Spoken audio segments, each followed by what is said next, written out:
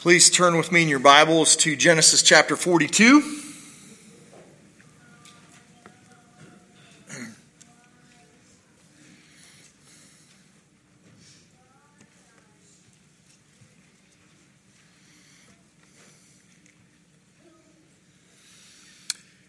What do you do when someone that you love tells you something and you question whether or not they're telling you the truth?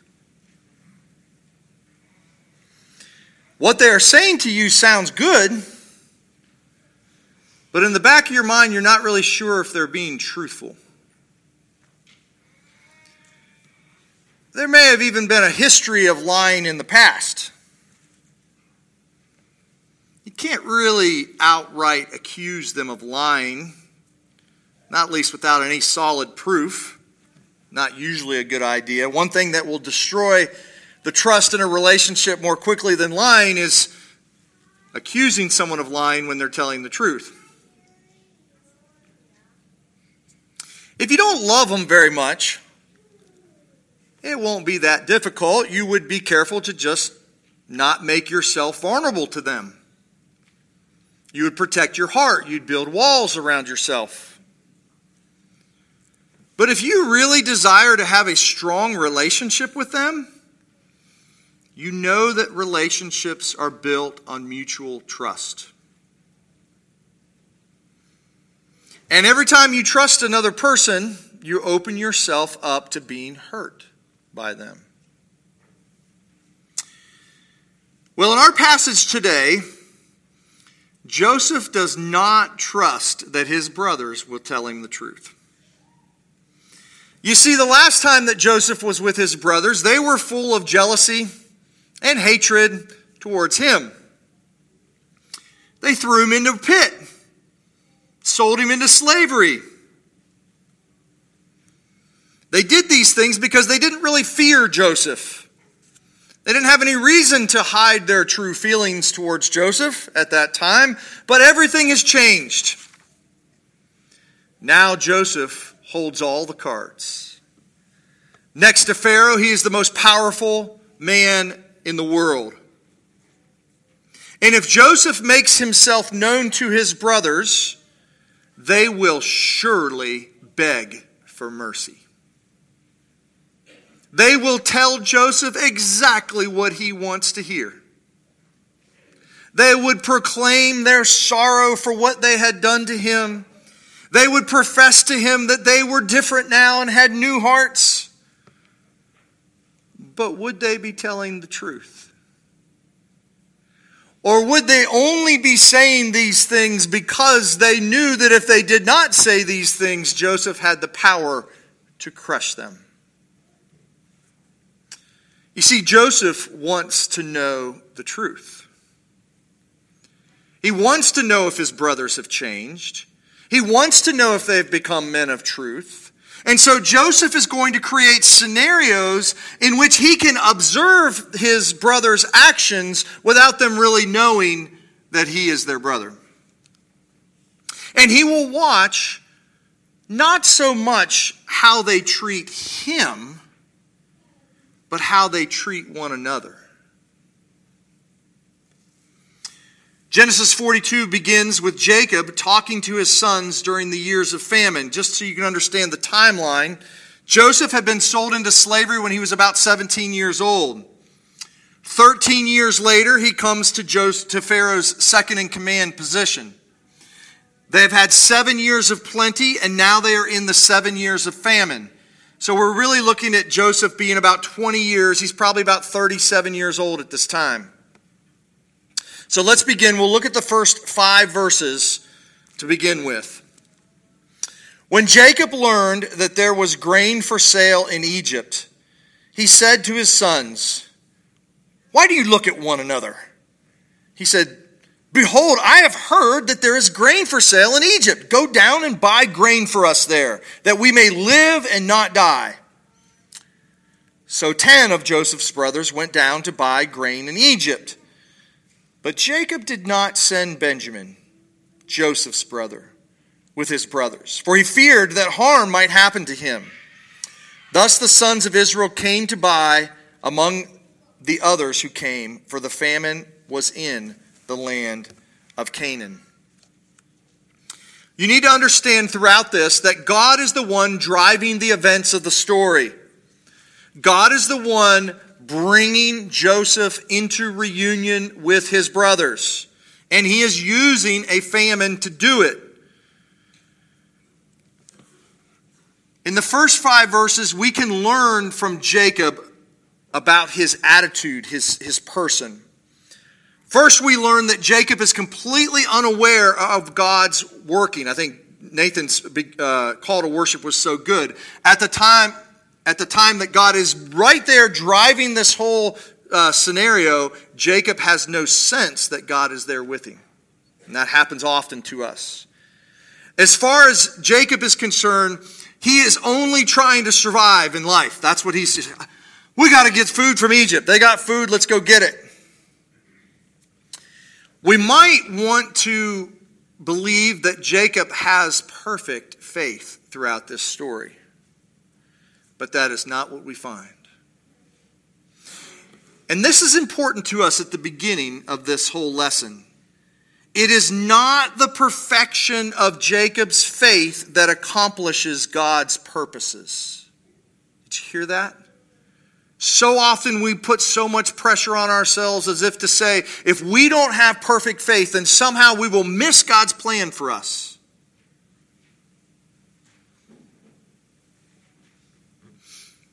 It is the perfection of God's steadfast love and faithfulness that will drive this whole story. Second, we also see that Jacob is still grieving the loss of Joseph. It's been 20 years. And we see in Joseph a certain hardness to his character. Maybe even some depression. And he doesn't know that his other brothers are the ones responsible for it, but there's a certain harshness in the way that he treats the other brothers. And I think we see in this that Jacob's past sorrow drives his current fears. You see, Jacob's only concern at this point in his life is the safety of Benjamin. Do you remember earlier how quickly Jacob sent Joseph to go find the brothers? Like, go ahead, Joseph, go find your brothers. And he travels and he never comes back. Now, Jacob is like, no, we can't do this. I can't lose Benjamin in the same way that I lost Joseph. And so I want to ask you today to just think about your own life. How have your past pains affected your present fears?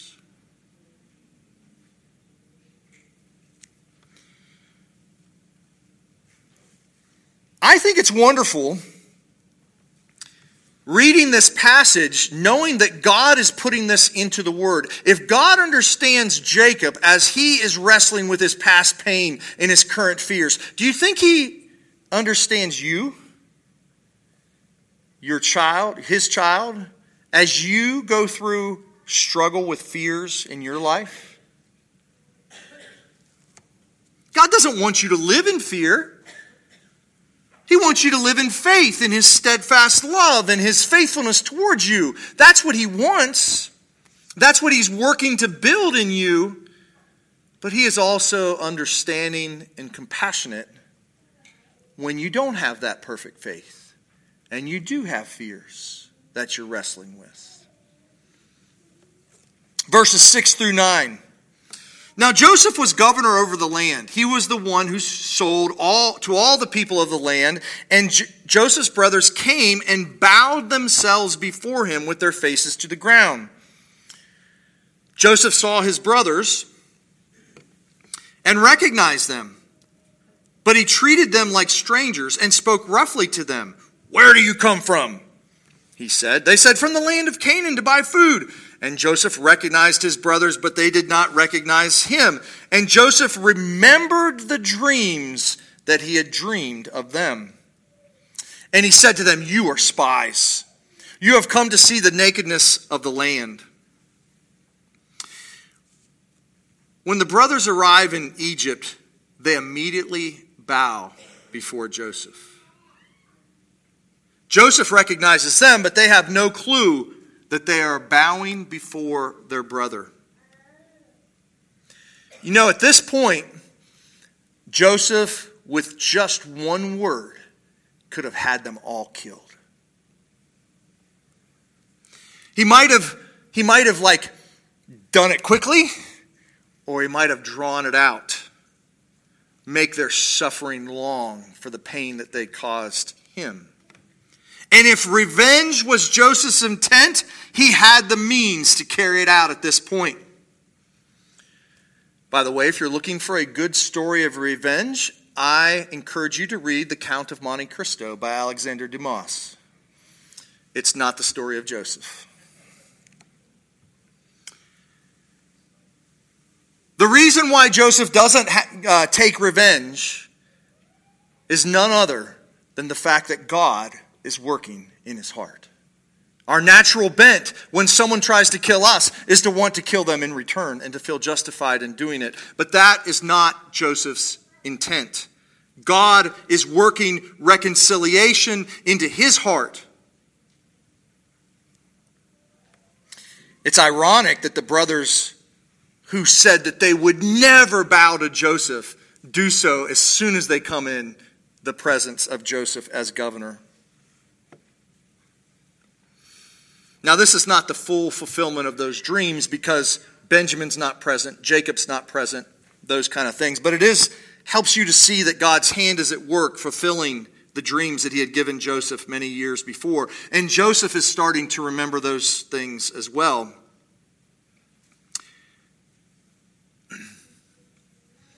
Joseph can be absolute Lord over his brothers at this moment. But that is not what he wants. Joseph wants to be reconciled with his brothers. And Joseph knows that if he were to reveal his true identity now, that his brothers would only tell him what he wants to hear. He would not be able to know if their hearts have been reconciled to him, or if they would just be afraid of him crushing them. And so Joseph pretends to be a stranger. He speaks harshly to them. He accuses them of being spies. And as the story goes on, you're not entirely sure what Joseph's motivations are, but you see them as it unfolds. Joseph is testing his brothers. He wants to see if they have repented of selling him into slavery. He wants to see if they are still men full of jealousy and hatred. And so the dialogue continues in chapter 42, verse 10. And they said to him, "No, my lord, your servants have come to buy food. We are all sons of one man.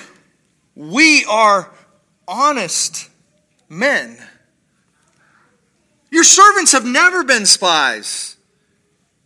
He said to them, "No, it is the nakedness of the land that you have come to see." And they said, "We, your servants, are 12 brothers, the sons of one man in the land of Canaan. And behold, the youngest is this day with our father, and one is no more." Is it not interesting? They tell Joseph that they are honest men. Joseph knows that they have not been honest men. Whether or not they are right now is still to be seen, but he knows that in their past they have lied even to their own father. But in Joseph's questioning, and there was probably even more battering back and forth between them, they tell Joseph more about themselves than they probably intended at the beginning. They start talking about Benjamin and Joseph. Now, Joseph knows that they have told him the truth. I'm sure he's encouraged by this. But he still needs more evidence that they have really had a change of heart. Verse 14, Joseph said to them, "It is as I said to you, you are spies. By this you shall be tested by the life of Pharaoh. You shall not go from this place unless your youngest brother comes here. Send one of you and let him bring your brother while you remain confined, that your words may be tested." And here's the key phrase: whether there is truth in you. Or else, by the life of Pharaoh, surely you are spies. And he put them all together in custody for 3 days. I'm sure Joseph is making his plan up as he goes. He's trying to figure this out. He puts them in custody so he can think through this a little bit more. He tells them that he does not believe them. He is testing them, but he doesn't tell them what the true test is. They think he's testing whether or not they're spies. He is testing them to see if they are true men who will love their fellow brothers. That's what he's testing. Has their heart attitude changed such that they now love Benjamin rather than hate him? Joseph uses a word called emet. He wants to see if there is truth in you. And this is a very important theological term. I've spoken about it many times, but I don't mind saying it again. It has 2 related meanings. One meaning is, truth is, does it agree with the facts? Is it honesty? Is it true, I know I said this in Sunday school, is it true that the Denver Nuggets beat the Miami Heat for the national championship in basketball? Yes, that's a true statement. Is it true that I grew up in Paris, Ohio? Yes, that's a true statement. Is it true that I met my wife in Jackson Hole, Wyoming? Yes, that's a true statement. Is it true that I am a sinner? Yes, that is a true statement. But emet can have a second meaning, and this is actually equally important to this passage. And that is the sense of faithfulness. What we mean by that is someone is true to his word. When they give their word, they follow through in their statements. When a person says he will do something, he is true when he follows through and does what he says he will do. And it's because this word emet can be used in both ways that it serves Joseph so well. The brothers only think that he's talking about, are we telling the truth right now that we're not spies? But Joseph wants to know, have you become men of truth? Are you faithful men? That's what he wants to know. You see, and this brings us more to gospel, more to salvation. You see, God wants a relationship with you. But the relationship that he has with you must be founded in truth.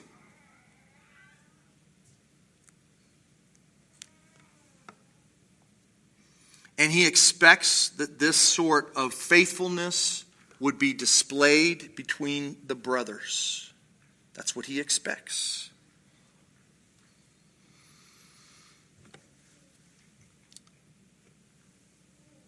If there are 2 Hebrew words that permeate the entire Old Testament that describe God's constant dealings with his people, one is emet, that he is faithful.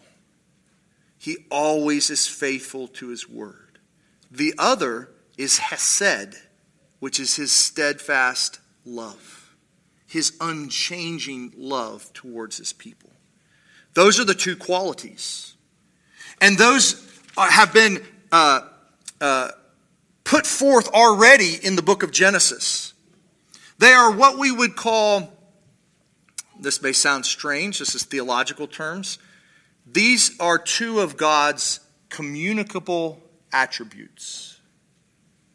What that means is God is steadfast love. God is faithful. But it's these 2 qualities, these attributes, are not a part of his divinity, so much so that his people can't also possess them. And God is working to bring into his people what he already possesses: steadfast love and faithfulness.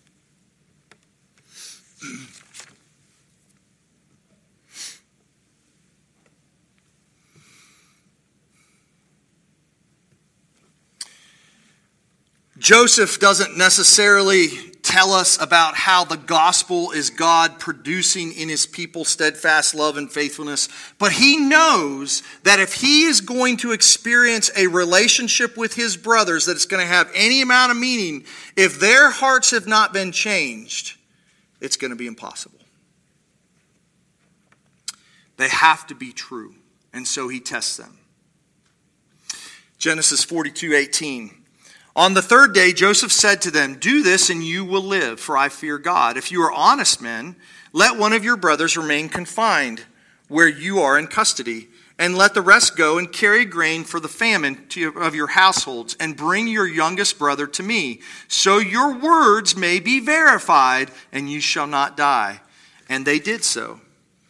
As the brothers are in custody, Joseph has more time. I'm sorry, I thought I was still reading the text. As Joseph has these guys in custody, he refines his plan. He realizes that in order to send enough food back home, he's going to need to send most of the brothers back. And he also knows that if they leave one brother behind, it will create a scenario very similar to leaving Joseph in the pit. And he wants them to wrestle through, kind of make these connections between their past sin and their present situation. He's thinking, if they don't really care about their brothers, they will let this one brother rot in prison just like they let me be sold into slavery. So he's trying to see, what will they do? Verse 21. Then they said to one another, in truth, we are guilty concerning our brother, and that we saw distress of his soul when he begged us, and we did not listen. That is why this distress is coming upon us. The brothers, by his plan, they are being reminded of the guilt of their actions with Joseph. They are, for the first time in 20 years, dealing honestly with their sin. They have ignored their sin. They have suppressed it over many years. But at this time, it begins to bubble up. And is that not the way God often works? They are making the connections between their current trial. They know that when they go back and tell Dad that they left another brother in Egypt, he is not going to be happy. They know all these things are going to happen. And they're just like, oh my goodness. Oh, it's like deja vu. It's coming right back. Everything we did to Joseph, we're going to have to do again. They are making the connection that previous guilt demands punishment. Have you ever felt the guilt of your sins? Have you just kind of pushed them down and tried to forget about them? God doesn't want that to happen. He wants you to deal honestly with your sins. Not so he can crush you, not so he can point fingers and make life miserable for you, but because he knows that if you're going to enter into a relationship with him, it's going to be based upon truth.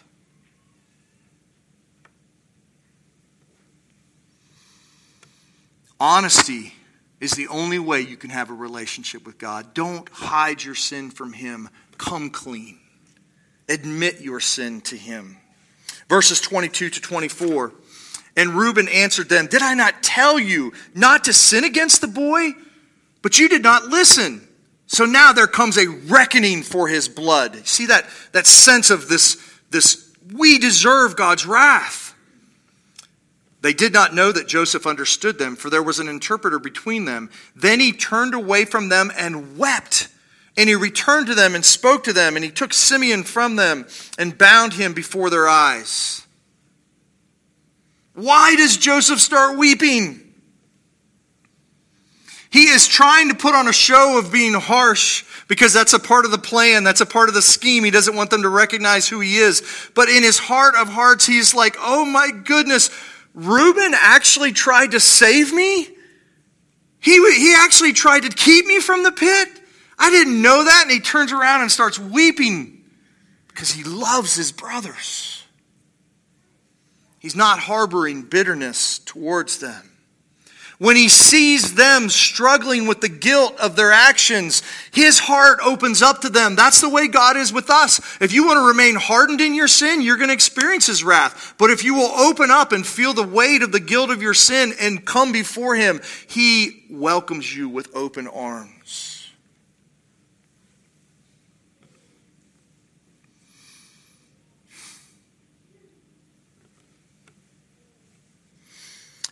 Verse 25 through 28, and Joseph gave orders to fill their bags with grain and to replace every man's money in his sack and to give them provisions for the journey. This was done for them. Then they loaded their donkeys with their grain and departed. As one of them opened his sack to give his donkey fodder at the lodging place, he saw his money in the mouth of his sack. He said to his brothers, "My money has been put back. Here it is in the mouth of my sack." And their hearts failed them, and they turned trembling to one another, saying, "What is this that God has done to us?" You got a lot of questions going on here. Why does Joseph put this money in their sacks? He could just be being generous to them. But I think he knows that it will evoke even more guilt. Because they now can be accused in Egypt as stealing this provisions. And this would make them all the more want to never come back to Egypt. You see what he's doing? He's actually creating a scenario where it is more beneficial for them to leave Simeon behind and never return to Egypt. He wants to see, will they put their own lives at risk to come back and get Simeon? Or will they act selfishly? He's watching them. I also think it's interesting in this little section that I believe the brothers are truly trying to do what's right. And I've heard this many times as a pastor. You might be able to empathize with it. As soon as you start trying to live life right, as soon as you start trying to do the right thing, don't you just expect God to make it a little bit easier for you? And often it seems like it gets harder. And that's what's happening with these guys. They're like, we're finally trying to not be these terrible people we were in our past, and it just seems like God is against us.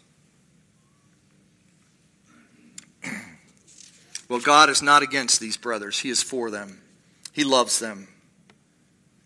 29 through 36. When they came to Jacob, their father in the land of Canaan, they told him all that had happened to them, saying, "The man, the Lord of the land, spoke roughly to us and took us to be spies of the land. But we said to him, 'We are honest men. We have never been spies. We are 12 brothers, sons of our father. One is no more, and the youngest is this day with our father in the land of Canaan.'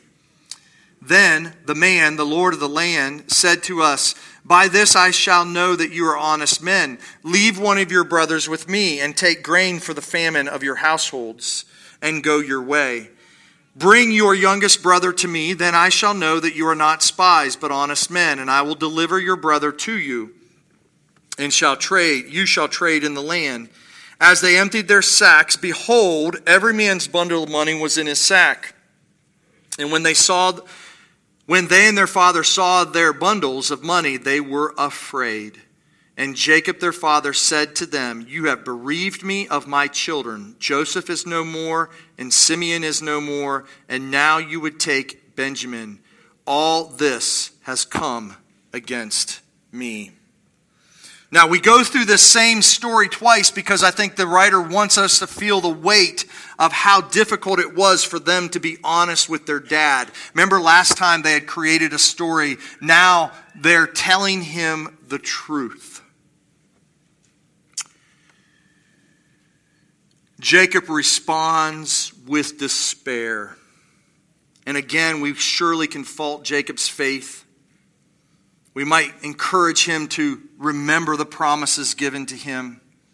But as a reader, I want you to empathize with Jacob. How would you feel if 2 of your sons were taken from you and potentially a third?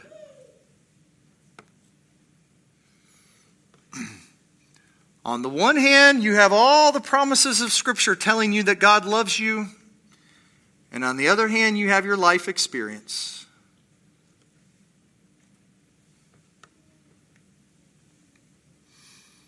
Jacob at this point chooses to believe his life experience. He says, everything is against me.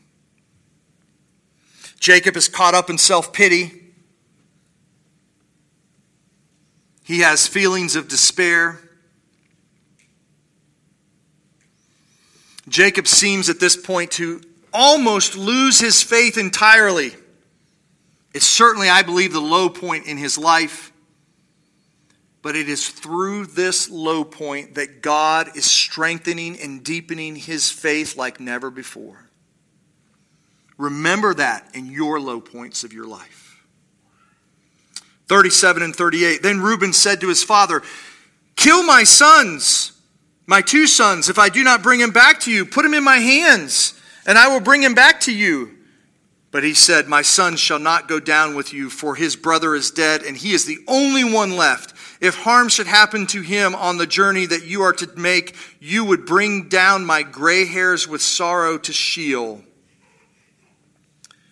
Many commentators do not like Reuben's response because he offers his sons. I love Reuben's response. I think that Reuben sees his dad, recognizes that two of his sons have been ripped from him. He doesn't really believe that his dad will kill his sons, but I think he says to his dad, I understand your pain. I will do everything in my power to go get them back. You have my word. And I don't think Jacob is necessarily doubting Reuben's truthfulness. I think he just doesn't think Reuben can do it. I think he just thinks that's crazy. I'm going to lose everyone. But as we get close to the end of this, there's one more thing that you need to see in this test, because it's more than even Joseph had intended. It's actually something that I think God feeds into the test. Do you notice how Jacob's words devalue the other brothers? The only son that really matters to him is Benjamin. You see, it's that kind of attitude that led the brothers to want to kill Joseph. And so God, in this orchestration, he, in his mastery, allows Jacob in his depression to basically say the same thing about Benjamin that he felt about Joseph earlier on. So it creates the same scenario. And the question is, will these brothers act out of jealousy and hatred as they did before? Or will they be true men? Well, the story's not going to end today. We're going to finish this portion of it next week. But I believe the brothers are doing well. There is a change working in the hearts of these brothers. So I got 3 applications for you. Has God brought you to the place of being honest about your past sins?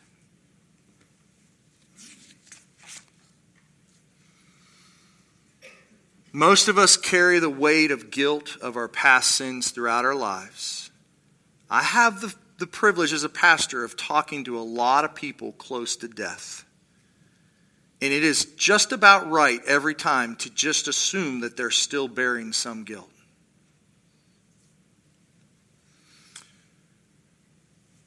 Be honest with God. Confess your sins openly before Him in a way that you could confess them to no other person. Secondly, are you striving to become a man or woman of truth? You will do it imperfectly in this life. But you and I should be hungering and thirsting to be men and women of steadfast love and faithfulness. That is the goal of life. That's what life's about.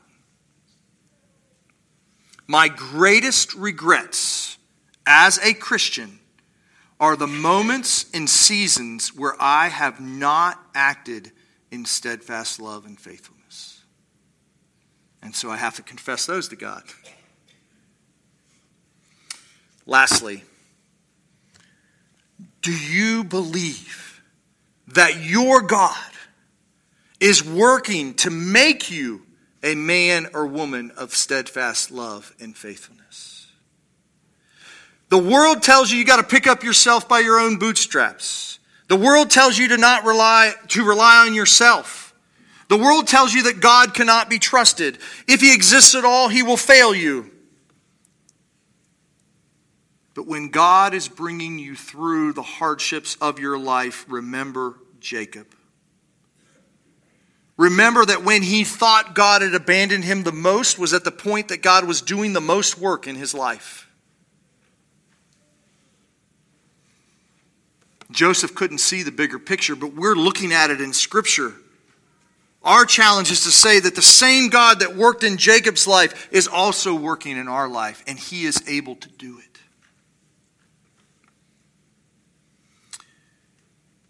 Finish all of your thoughts with Jesus. You will have doubts, you will have fears, you will have feelings of guilt and despair, and they will swirl around your head every day. Finish your thoughts with Jesus. Jesus died to remove all of your guilt. He rose again to crucify all of the evil within you and to raise you to new life. It is in Jesus Christ that you have been given grace upon grace. God is larger than your weak faith. He is larger than your sinful heart. And in his steadfast love and faithfulness, he is making you into a true companion eternally with himself. That's the good news. Amen.